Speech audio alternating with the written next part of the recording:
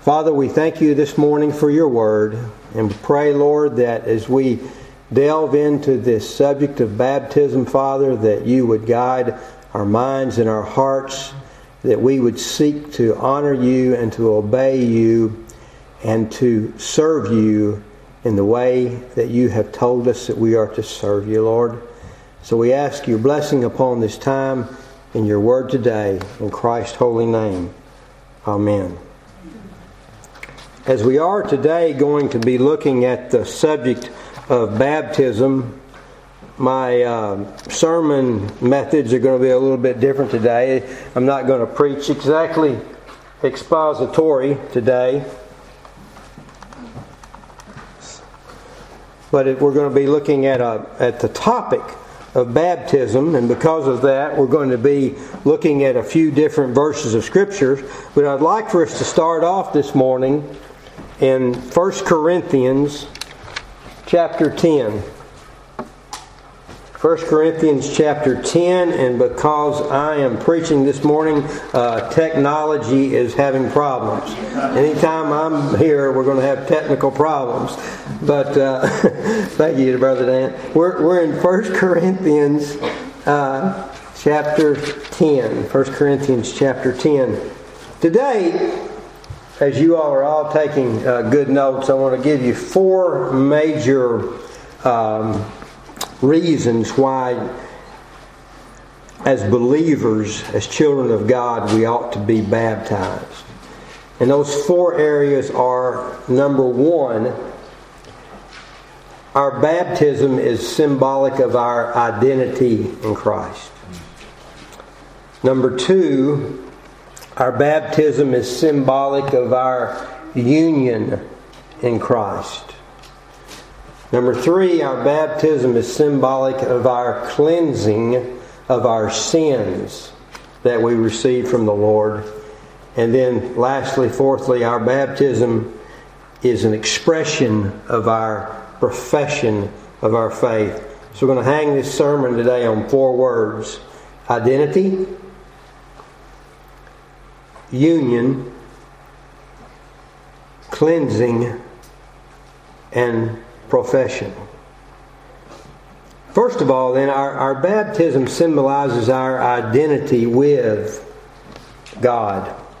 In 1 Corinthians chapter 10, call to mind here that Paul is writing to the church of Corinth because he wants to remind them of who they are in Christ, their identity in Christ, and what they ought to look like as believers and how they ought to be living. And he's writing to the church at Corinth because there's a concern there that they are not living up to the principles of the Word of God. So he says to them in 1 Corinthians chapter 10, "Moreover, brethren, I do not want you to be unaware that all of our fathers were under the cloud, and they passed through the sea." Now he's referring to the Old Testament believers, the nation of Israel, and he's reminding them that God was guiding the children of Israel. And it was made evidenced by the Lord guiding them in the daytime by the cloud that they were to follow, and at night also by the pillar of fire that they were to follow. He's talking to them about being followers of God. As he says also to us Christians in verse 25, that we're all, as it were, we're running in a race for the glory of God. And we are to run in such a way that we may obtain the prize. Even so, the children of Israel were being guided by the hand of God. They were under the cloud and they passed through the Red Sea. You all remember when the children of Israel gloriously passed through the Red Sea and they crossed over onto dry ground? Look at verse 2. "And all were baptized into Moses in the cloud and in the sea." The interesting thing about this is they were baptized, but they probably didn't even get wet. You know? They went through on dry ground, and the Scripture says here that they were baptized. Look at verse 2. They were baptized into Moses in the cloud and in the sea. You see here, back in the Old Covenant, the children of Israel were identified by their spiritual head, their spiritual leader, Moses. They were in solidarity with Moses. They were in unity with Moses. At least they were supposed to be in unity with Moses. And they were one with him. Moses was the boss under God. Moses was their head. And Moses was their leader. And oh, what a joy it must have been for the children of Israel to be led by this man of God. Because remember who they were subject to before the Lord raised up Moses to deliver them. They were subject to Pharaoh and his cruel tasks that he had inflicted upon the Israelites and how he had burdened them with cruel and harsh labor. But God had redeemed his people, and he raised up Moses to be the head, the leader through which he would guide the children of Israel out of that horrible bondage. And now they were under the leadership, under the headship of Moses. And Paul says here that they were baptized into or unto Moses. What a great figurehead to be baptized into Moses. He was a glorious example. For the Scripture says that when, in Hebrews chapter 11, you don't have to take the time to turn there, but when Moses was old enough, he refused to be called the son of Pharaoh's daughter. He had every opportunity in the world at his hand by being raised in the royal court. But rather, instead of receiving all of these glorious amenities, he chose rather to be afflicted with the people of God, rather to enjoy the passing pleasures of sin that Egypt was offering to him. He chose to unite himself with the people of God.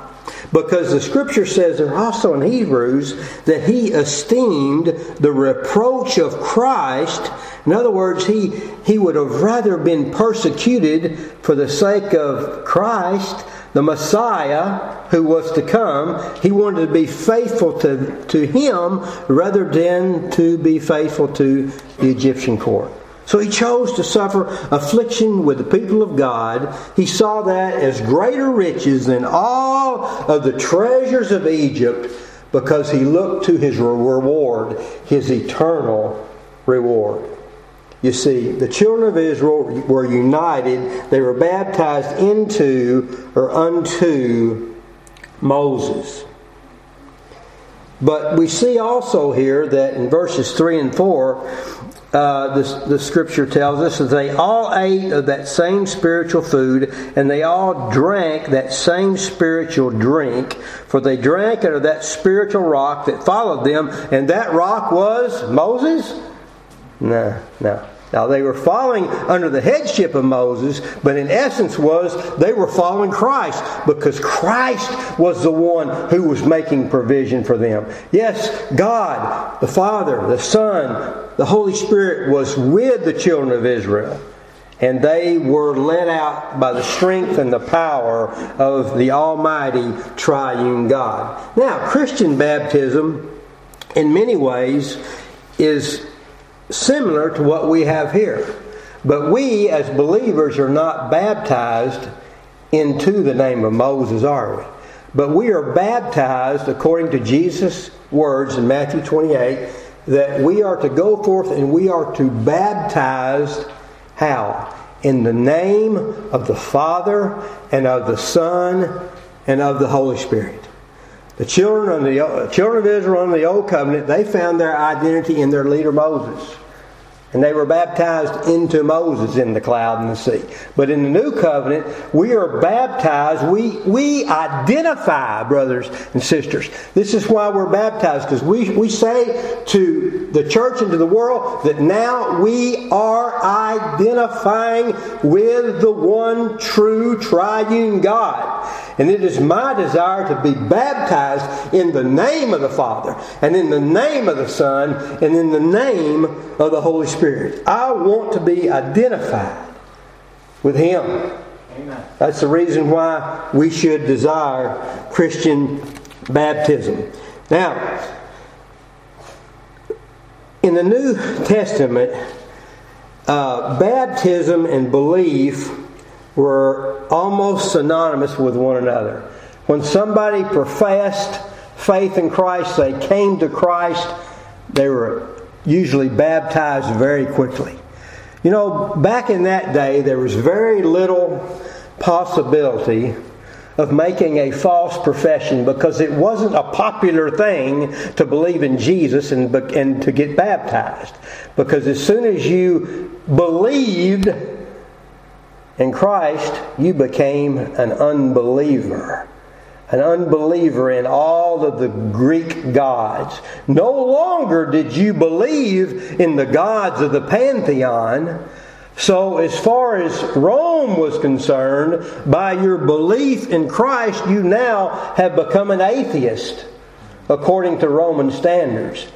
Because you no longer identify with the gods of the pantheon, but now you're identifying with this triune God. So to become a Christian in Rome was to go against the grain. It was not popular, so you'd have to be out of your mind to profess Christ if you were not real in your relationship to Christ. So oftentimes, when someone believed, they were so zealous for the Lord that they desired to be baptized. Very few false professions. No, because to believe in Christ was to place your life on the line. It meant everything. Now we do have in the New Testament, in Acts chapter 8, it says there that Simon the sorcerer believed, but his belief was a false belief. It was a belief of convenience. You see, he made money through his sorcery, and when he saw the preaching of it by the power of God by Philip, and that multitudes were getting saved, he evidenced that this power was evidenced. And then Peter and John came down and they preached, and he saw that by the laying on of hands, the power of God went forth. And he said, "Here's some money, Peter and John. I want to have this power." And they were rebuked. He was rebuked because his motives were not pure. You see, his faith was, even though the Bible says he believed, he only believed with his head. He didn't believe with his heart. He had a belief of convenience, a belief that was going to hopefully line his pocketbooks. And Peter rebuked him. He said, "Your money perish with you." And Peter said, "Pray to God that God would deliver you from this poison, this bitterness, and that you would come to true faith." So you see, as believers in Christ, we no longer identify with those gods that we formerly served, that way of life that we formerly served. Look with me quickly, if you will, to Hebrews chapter 3. Again, the writer to the Hebrews here is encouraging the Christians that he's writing to be faithful to the Lord, just as Paul did in our previous text in 1 Corinthians. So he says there in Hebrews chapter 3 and verse 1,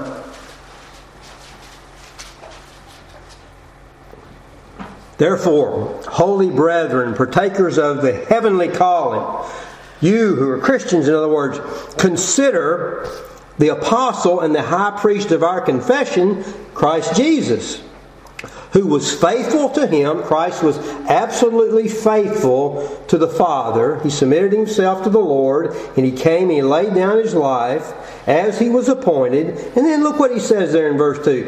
"Just as Moses was also faithful in his house." Here's a parallel again here between Moses and Christ. They were baptized into Moses in the sea and in the cloud. And now we have here that just as Moses was faithful over the whole house of Israel, Christ is even much more faithful than Moses was. Verse 3 says that the glory of Christ was greater than that of Moses. Look at verse 5. "Moses was indeed faithful in all of his house as a servant.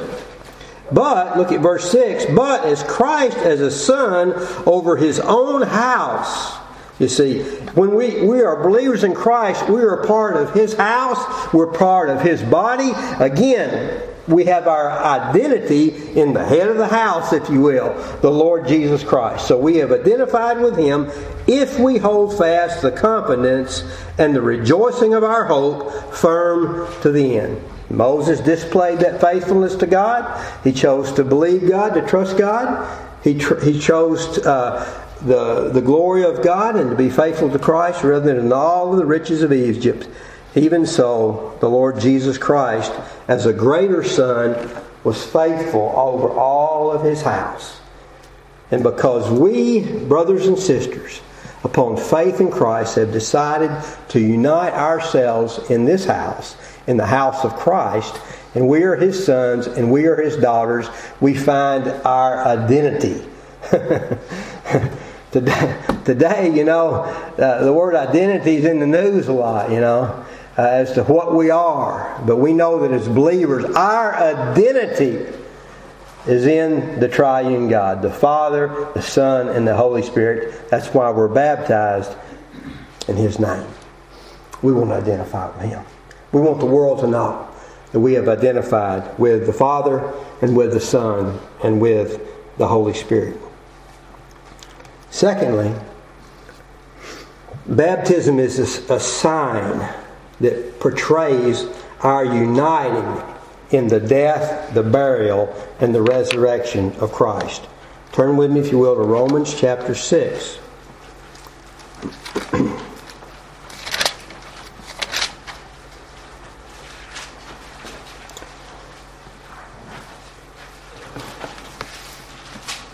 Now again, Paul, after just spending the previous 2.5 chapters about the glorious doctrine of salvation, now for the next 3 chapters, he moves on to our sanctification or our spiritual growth, and how that now we're called, based on this glorious life that we have in Christ, we're called to live.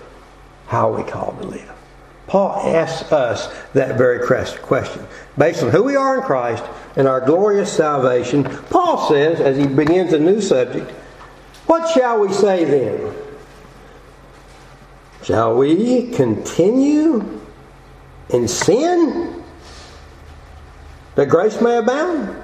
There were some in Rome that was actually teaching this. Oh, this liberty in Christ is so glorious. God has forgiven us. Grace has been poured out. We can do anything we want to do because salvation is all based on the grace of God. And Paul says, is this a proper response to what God has done for you? He says, absolutely not. In very strong terms, certainly not. For how shall we who have died to sin live any longer in that? And now again, in the next few verses here, they're highly controversial verses. And some would say, listen to me carefully now, some would say that these next few verses are teaching that we're saved in our baptism. Now wait a minute. Paul has already dealt with the doctrine of salvation extensively in the previous 2.5 chapters. Don't you think that he would have said something about baptism if it was absolutely essential to our salvation? No, I think what Paul is beginning to build on here in Romans chapter 6 in verses 3 and 4 was the prophecy of the proclamation actually of what John the Baptist preached. John the Baptist came baptizing with water. But what did he say? And by the way, his words are recorded in all 4 Gospels. One would have been enough. But in all 4 Gospels, John the Baptist preached, I indeed baptize you with water, but He, the Christ who will come, He will baptize you with the Holy Spirit, you see. And I believe Paul is teaching about what John the Baptist was preaching about concerning this baptism of the Holy Spirit. And we've already seen one place in Corinthians where the word baptism was used as a metaphor when there was not any water involved. And I think here in this text we see essentially the same thing here. That he's using this word as this word baptism as a metaphor for the all-encompassing work of the Holy Spirit that He works in our lives when He renews our heart, when He gives new life to us and brings us into this spiritual union in Christ. That's where Paul is going now. So he says there in Romans chapter 6 and verse 3, "Or do you not know that as many of us as were baptized into Christ Jesus were baptized into His death? Therefore we are buried with Him through baptism into death, that just as Christ was raised from the dead by the glory of the Father, even so should we walk in newness of life." This is talking about the spiritual work of God, the work of God and the work of regeneration. Really, brothers and sisters, how in the world could it mean anything other than that? You know, would we actually discern that by the waters of baptism a person could be regenerated? If that was the case, then pastors, ministers, elders that would go forth in baptism, we would have the very salvation would be in our hands. You want to be saved? Oh, well, Pastor Ron will save you. He'll dip you in water right now. You see? That's not what he's saying. He's saying that this is a work of God. And then when we come to know the Lord Jesus Christ by putting our faith in Him, we unite. We become in union with Christ. A few Sundays ago, we looked at these verses about our glorious union in Christ and how that union was planned by the Father and how that union was provided through the Lord Jesus Christ and how that the aspects or the prophets of that union are realized when the Spirit of God applies them to our hearts and we believe, and this glorious union finds its perfect fulfillment upon belief in Christ. You see, that's what happens, you see. When we trust in Christ, we are united. Wow. We're in His house. We're in His body when we believe in the Lord Jesus Christ. Just as Christ died for our sins, when we trust in Christ, we die to sin. That sinful principle, that old nature that wants to do things contrary to the will of God, we died. Christ died for us. We are united in His death. And our sins are buried. And His promise is never to bring up our sins before us again. That our sins are canceled. They're done away with. He has removed our sins as far as the east is from the west. We're buried with Him in baptism. And then we're raised up to newness of life. Christ could not be contained in the grave. We celebrated Easter a few weeks ago, remembering the facts that Christ defeated death for our sakes, and He was raised again by the power of the Holy Spirit.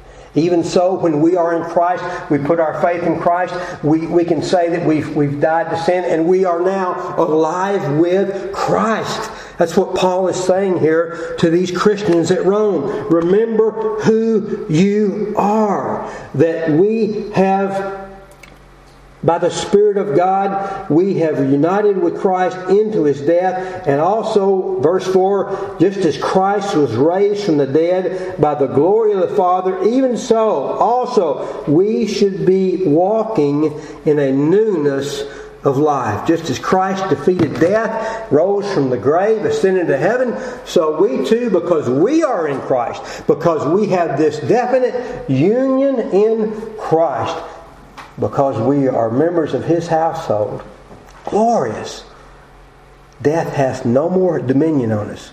We've been raised up with Christ. By the same Spirit that raised up Christ, He's raised us up. And we have the hope of eternal life, that we shall live with Him forever with a glorified body just as He has. So you see, now you say, well, preacher, he does use the word baptism. Indeed, he does. So I think in all probability, Paul had baptism in the back of his mind, although he uses it as a metaphor in this text. Because you who are contemplating baptism by immersion or dipping reflects this glorious truth that we have identified with Christ, that we are uniting with Christ, that we are in union with Christ. We are baptized, identity in Christ, in the name of the Father, the Son, and the Holy Spirit. And when we are immersed or we are dipped, that's symbolic of our dying with Christ, that we are united with Christ in His death. And then when we come up out of the water, it's symbolic of our new life in Christ, that we've risen again from the dead, spiritually. So we are not only, baptism is a sign of our identity in Christ, but it's also a sign of our being united with Him. And then thirdly, baptism is also symbolic of the believer's cleansing from sin. That his sins are under remission. That they're no longer taken into account. Throughout practically the whole biblical narrative, we have that phrase that your sins may be washed away by the forgiveness of God. Now we see this thought of this washing or this purification in different areas. First of all, we see this cleansing or this purification in the purification rites that are done throughout the Old Testament. Water was used in the Old Testament to be symbolic and also literally of a cleansing or of a purifying. Water, and sometimes blood and water, was sprinkled upon persons that were unclean. Water was sprinkled or used by bathing or dipping. The different aspects of the tent or the tabernacle, it was cleansed for the Lord. Also, the vessels in the temple were cleansed by the sprinkling of water. And also, the priest had to cleanse himself before he went about his priestly duties by being cleansed. And then, another aspect of this cleansing is portrayed in Jewish proselyte baptism. Of course, the sign of the covenant under the old covenant was circumcision. But for those who desired to come into the fold of Israel after the males were circumcised, both the males and the females, if you were a Gentile, you had to undergo what we refer to as Jewish proselyte baptism. And in doing that, this individual who desired to unite themselves with the faith of Israel, to believe in the God of Abraham and Isaac and Jacob, and hold to the promises of the Old Covenant, they said, I am doing away with my former life. And they had to go into the baptismal pool and dip themselves completely and thoroughly to the point that not even the end of their little finger would stay dry. They had to immerse themselves in this baptismal pool, signifying that though they be Gentiles, they are doing away completely with that former manner of living, and they are giving themselves fully and truly to the faith of the Jewish people. Symbolic in their complete cleansing and purification. Now, when we enter the New Testament era, John the Baptist comes upon the scene. And John's baptism was, in all probability, aspects of both the purification rites and the Jewish proselyte baptism. John the Baptist came baptizing with water, but preaching a baptism of repentance. He said, "Behold, the kingdom of God is at hand. Make way the way of the Lord. Get your hearts ready. Turn from your sins. Come forth and be baptized in this water in order that you might cleanse your heart, that you might make yourself pure before God, because the Messiah is coming and we must embrace Him. Oh yes, even you who are a Jew, do not think that you're good enough in yourself because you're children of Abraham. John said that God can raise up children of Abraham from these very rocks, but you too must prepare your hearts. You must be in an attitude of repentance because the Messiah is coming. Be baptized. Repent, turn from your sin, and believe upon the Messiah that was coming. Be ready.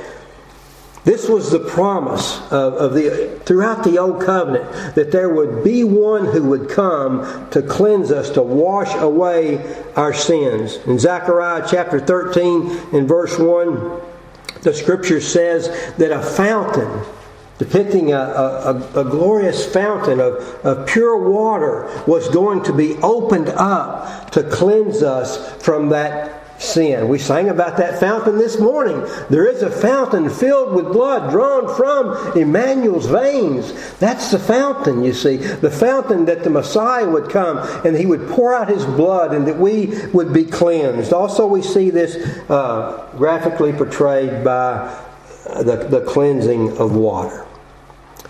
Now turn in your Bibles to the book of Ezekiel.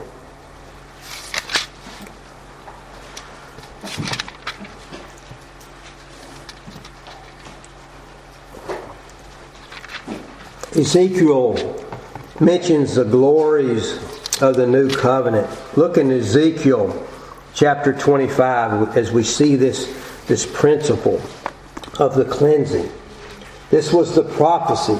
In Ezekiel chapter 36 and verse 25, the Lord says, "Then I will sprinkle clean water on you, and you shall be clean. I will cleanse you from all of your filthiness and from all of your idols." Now, is God going to clean up their souls by pouring water upon them? Is that going to make you pure and holy? No, obviously this is figurative. That the Lord is going to cleanse you by His power. And then He says in verse 26, the glories of the Christ that would come and the benefits of the new covenant that He's talking about. And then I will give you a new heart. And I will put a new spirit within you. And I will take away that heart of stone, that heart of rebellion, that hard heart, that heart that is insensitive to the things of God, that rebellious heart. I'm going to take that heart out of you. And I will put in you a heart of flesh, a heart that's soft and tender to the things of God, you see. And then He says in verse 27, "And I will put my spirit within you, and I will cause you to walk in my statutes." Something that the sinner cannot do is please God and walk according to His principles. Sinner can't do that. But by the power of God, He says, "I will put my spirit in you. I will take out that heart of stone. I'll put in a heart of flesh. And I'll so change your heart that the scales of your eyes will be taken away. And you will be able to see the Lord for who He is. And you will be able to love Him because of the work of my Spirit." The natural man does not see the glories of Christ. But the Spirit of God opens his heart, opens his mind to see the glory of Christ so that we can believe. "And I will put my spirit within you and cause you to walk in my statutes, and you will keep my judgments, and you will do them." Now let's fast forward over to Titus. We see this same glorious principle portrayed for us in the new covenant as well. In Titus chapter 3 and verse 5, a very familiar verse. Well, let's read verse 4 for the context. "But when the kindness and the love of God our Savior toward man appeared, it is not by works of righteousness which we have done." No, we can't keep the law to merit ourselves before God. We can't do anything to cause us to merit ourselves before God, but it is according to His mercy and His kindness. Why are we saved? Well, I had a good day last week. No. We're saved because of the mercy and the kindness of the Lord Jesus Christ. Now notice what He says. How does that work? Well, it's through the washing and regeneration. You see, here's the promise that Ezekiel mentioned. It comes about through the washing of regeneration. There it is. Now, when we are regenerated by the Spirit of God, what happens to us? Well, He causes us, by the work of the Spirit, to see our sinfulness. And He causes us to have our minds and our hearts renewed. And we receive the gift of faith so that we can believe. You see, that's the work of the Spirit of God. That He saved us by this war. And it's depicted again as what? As regeneration, as a washing, a cleansing away from our sin. That happens by by doing what? By a little bit of water sprinkling to do the job. Oh no, you need a whole lot of water to be immersed in water to take care of this. See how foolish the thought is. Banish the thought. It's by the regenerative work of the Spirit of God that He changes our hearts, that He renews our wills. By this cleansing of the regenerating power of the Spirit of God, and He says there, and the renewing of the Holy Spirit. Have you experienced that? If you have, say amen. Amen. You know what I'm talking about. Amen. We didn't bring it about, did we? No, we were dead in our trespasses and our sins. But because of His great mercy, wherein He loved us, here's the word, He made us alive. He regenerated us. He caused us to be born again, born anew into a new life. And He raised us up from that death, and He cleansed us. You know, that's what Jesus was talking about, I believe, when He was speaking to Nicodemus in John chapter 3. He said, you must be born of the water and of the Spirit. I think He was talking about the same thing there. This work of regeneration, this cleansing that comes forth by God, by the Spirit of God, where He works in our hearts. He changes us and causes us to live. And He cleanses us from all of our iniquity. Brothers and sisters, water baptism is a sign of that very act. When the water either is sprinkled upon us or poured upon us, or we're immersed, dipped in this water, it's a principle, it's a picture of the cleansing work of God that He's done in our hearts.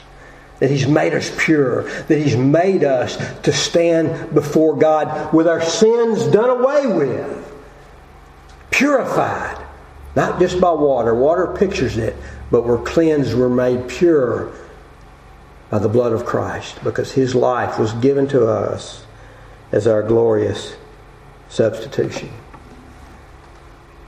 And then lastly, baptism is an outward expression of our profession, of who we are, and our identity with the people of God. Let's look at Acts chapter 2.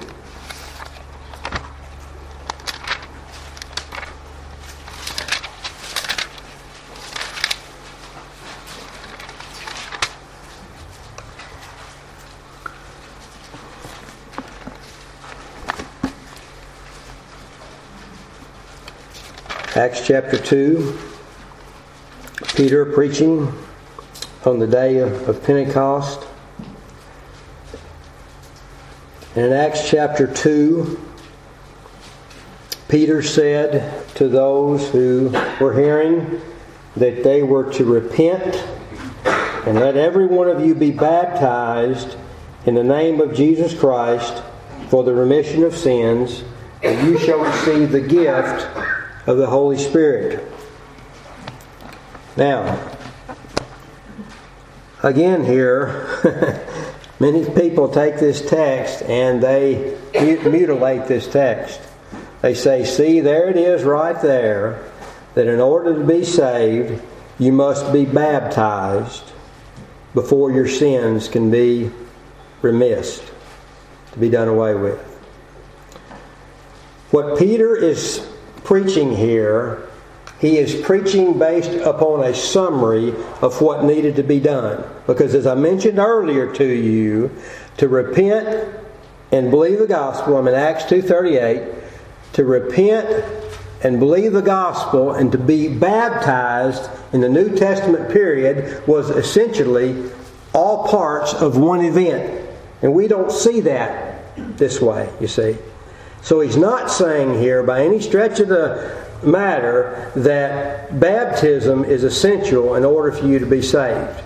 Now, we know this because, why do we know this? Because the whole rest of the Word of God does not teach that we are saved through baptism. If that was the case, then Peter must have forgotten these truths when they were preaching again in Acts chapter 3.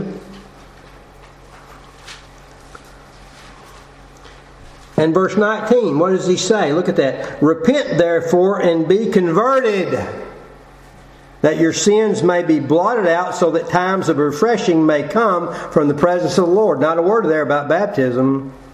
Repent and be converted. Believe the gospel. Believe the good news. Then you can have your sins blotted out. And by the way, he says the same thing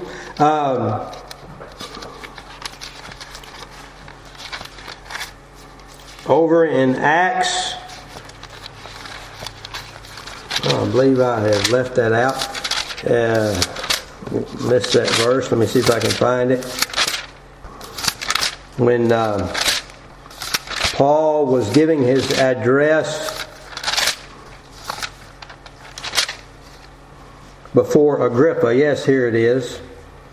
He said to him in verse 20, but it was declared first to those in Damascus and Jerusalem and throughout all the region of Judea, and then to the Gentiles, that they should repent and turn to God. And again, over and over, we could look at dozens of instances. In order to be saved, you must repent and believe the gospel, accept the good news, and be born again. And then, here's the pattern, here's the New Testament pattern. Upon your belief, upon your profession, what? Follow the Lord in baptism. And now let's look at Acts chapter 8. This is a very interesting event. In Acts chapter 8, the Lord had sent Philip down to Samaria to preach the gospel. And multitudes of people were being saved. But in the midst of that revival, the Spirit of God came upon Philip, and he said, Philip, I want you to go south of Jerusalem towards Gaza. There's someone down there that you have an appointment with. So Philip was obedient to the Lord, and as he went down there, he saw this man from North Africa, Ethiopia, a eunuch. He was a God-fearing person, and he was sitting in his chariot, and he was reading from the prophet Isaiah. And Philip said to him, do you understand what you're reading? And the Ethiopian eunuch said, how can I unless I have one to show me? And the scripture says there, glorious thing that happened, that Philip took Isaiah 53 and he preached Christ to him from Isaiah 53. Well, the eunuch believed the gospel, and he was gloriously saved. And then we read on in Acts chapter 8, in verse 36, the eunuch is so excited, you know. I hope many of us can remember the excitement. Some of us can. Remember the great excitement that we have when we first believed. And he, no doubt, had heard of people believing, and he knew that as soon as they believed, they professed their faith in baptism. So here they are, they're going along. As they went down the road, well, according to the providence of God, they came near some water. And the eunuch said, see, here's water. What hinders me from being baptized? That was his desire. I'm a new creation in Christ. I have believed now. Here's water. I'm ready. I want to profess my faith. Desire this. It was his desire. And then Philip said to him, here's the condition, folks, so clear. If you believe with all of your heart, you may. If you believe the gospel with all of your heart. And he answered and said to him, here's his profession. I believe that Jesus Christ is the Son of God. He believed. He trusted. And because of that belief, he made his profession known by uniting with Christ in baptism. Now, let's look at one other instance. Let's look at Acts chapter 18. You know, I mentioned to you earlier that in Rome, to believe the gospel often meant that you were putting your very life on the line. Well, we see a difficulty occurring here. In Acts chapter 18, Paul is in Corinth and he's preaching the gospel in the synagogue. And Jews and Gentiles were coming into the synagogue. But by and large, the Jewish leaders opposed the preaching of Paul. They blasphemed God and they refused to have Paul preach in the synagogue, and he was thrown out. But in the province of God, there was a man by the name of Justus who was a worshiper of God, whose house was next door to the synagogue. So they say, okay, we can't have this teaching in the synagogue. We'll go next door. We'll go to Justus's house. And there, Paul taught the Word of God. Well, an interesting thing happens here. Lo and behold, there was a man, verse 8, by the name of Crispus, who was the ruler of the synagogue. And he believed on the Lord with all of his household. Can you imagine that? The very ruler was so excited about the things of God, he went next door to Justus's house, believed in the Lord. Oh boy, I bet he lost his job over that, wouldn't you imagine? I no longer have the job in the synagogue. I'm going to have to find new work. That's okay. I'll do whatever I can because Christ is more important to me than anything in this world. So he believed on the Lord with all of his household. And many of the Corinthians also believed. And what happened after they believed? They were baptized as well. They wanted to make their profession known as to who they were. They wanted to be baptized. And by the way, Crispus was baptized by the Apostle Paul personally. We find that out in 1 Corinthians chapter 1 and verse 14. So, baptism is indicative of our knowing Christ. It exemplifies, it portrays our profession. Because I say to the world and I say to God's covenant people, I'm His now. I'm His. Acts chapter 3 tells us, they that received His word gladly, then they sought to be baptized. And they were a part of the fellowship of the church. They enjoyed the apostles' teaching. They enjoyed the fellowship with one another, the communion with one another. They enjoyed the breaking of bread, the Lord's table with one another. You see, they said, no longer am I in this world. I have aligned with Christ. I've been baptized, and now I'm living in this church with the community of God. And that was their profession. Again, wow. In New Testament days, oftentimes to make a profession of faith and to be baptized, you could be putting your life on the line. And that's the way it is today in many Muslim countries. You believe in Christ, you may receive death because of your belief. We looked here at about the faith of this man from Africa in Acts, the Ethiopian eunuch. There's another story about a young lady by the name of Perpetua who also lived in northern Africa, which during the 3rd century was also part of the Roman Empire.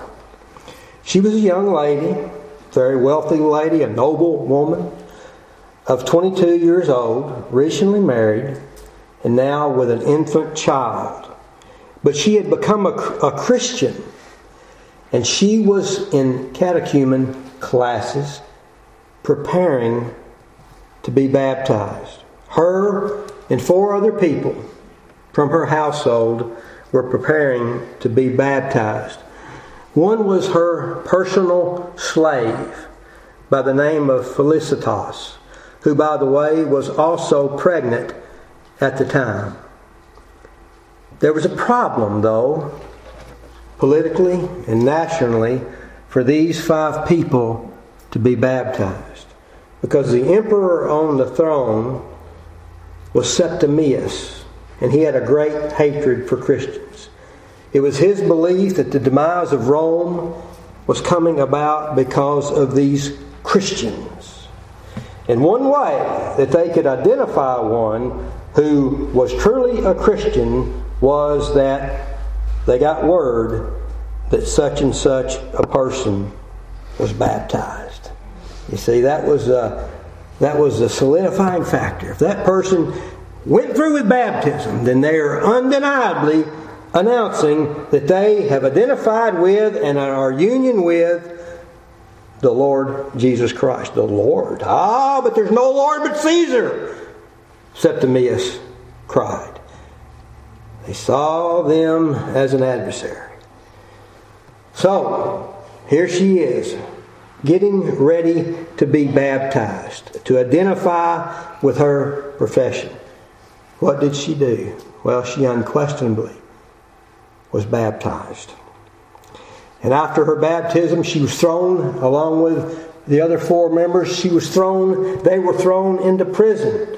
And her father, who was very wealthy, went to the prison day in and day out and tried to talk to her and tried to get her to reason. Don't you realize what you're giving up? Your child is going to be without a mother. Look what all that you have.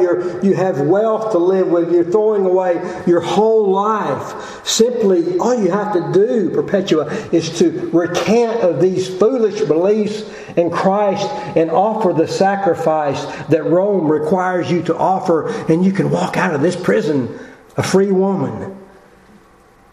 And there was a vase sitting inside of Perpetua's prison cell, and she says, "Father, do you see this vase? Can you call this object anything other than a vase?" And he said, "No." And she said, "Even so, I am a Christian, and I cannot be called by any other name than of Christ," you see. We identify with Christ in our baptism.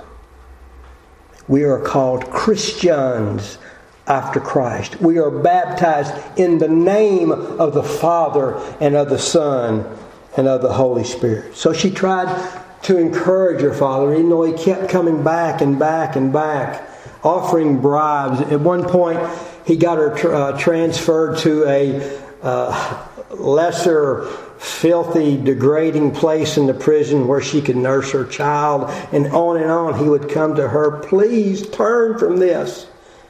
But she said no. She said, "No, I'm a Christian." And she said to her father, trying to console her father, she said, "It will happen in the prisoner's docks as God wills.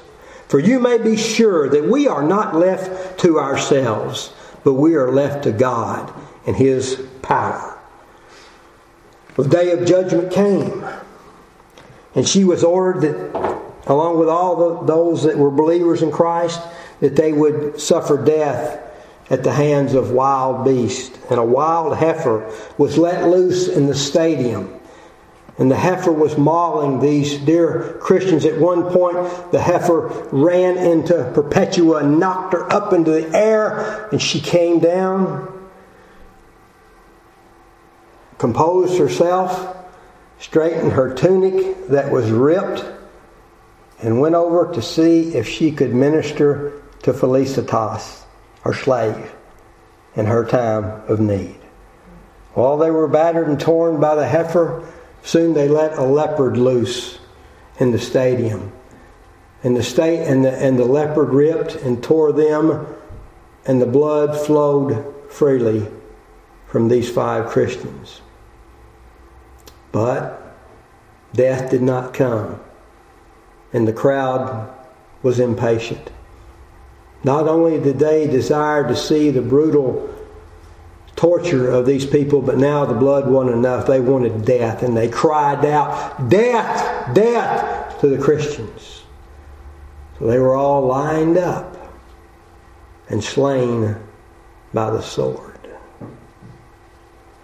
They had witnessed their profession.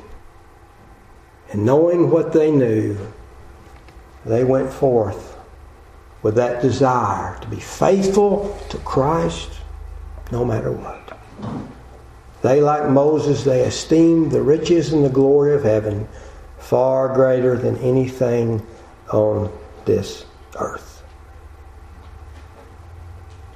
Do you desire to unite with Christ? Or have you united with Christ? Have you? Have you really? Maybe your parents don't know. Maybe you're an adult here and you're asking yourself, have I really? Am I united with Christ? Am I in this union with Christ?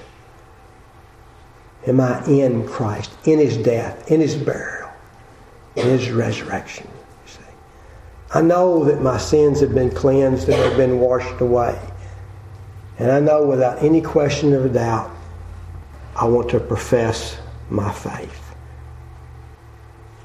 Well, there's water around us, and if you've done this, and if you've believed in Christ with all of your heart, then nothing hinders you. You should seek the Lord in baptism.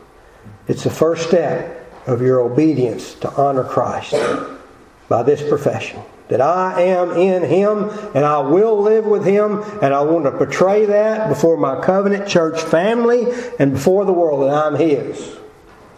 And therefore, according to the writing of the writer to the Hebrews, he said, therefore, let us hold fast the profession that we maintain, the profession of the confession of our hope without wavering, for He that has promised us, He's the faithful one. So we throw our whole lot in with Him. We desire to follow Him, to honor Him, because we've been raised from death unto life. Father, as we come before You today, we thank You for Your holy word.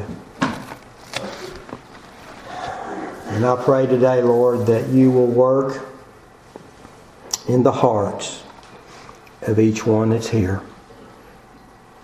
May we examine our hearts before You, Lord. And pray, Father, that if there's anyone here today that has not repented of their sins and is trusting in Christ alone for their salvation, that You would awake them from their sleep of death, and by Your Spirit help them to understand this good news and flee to Christ, run to Him for their salvation. And then, Lord, if there's those here today who truly know You, truly love You, truly want to follow You, I pray, Lord, that You'd give them the grace and the strength and the desire based on a desire to be obedient to You, and for the joy that You've placed before them, that they would seek to follow You and to honor You by being baptized in Your holy name. For it's in Your name that we pray. Amen.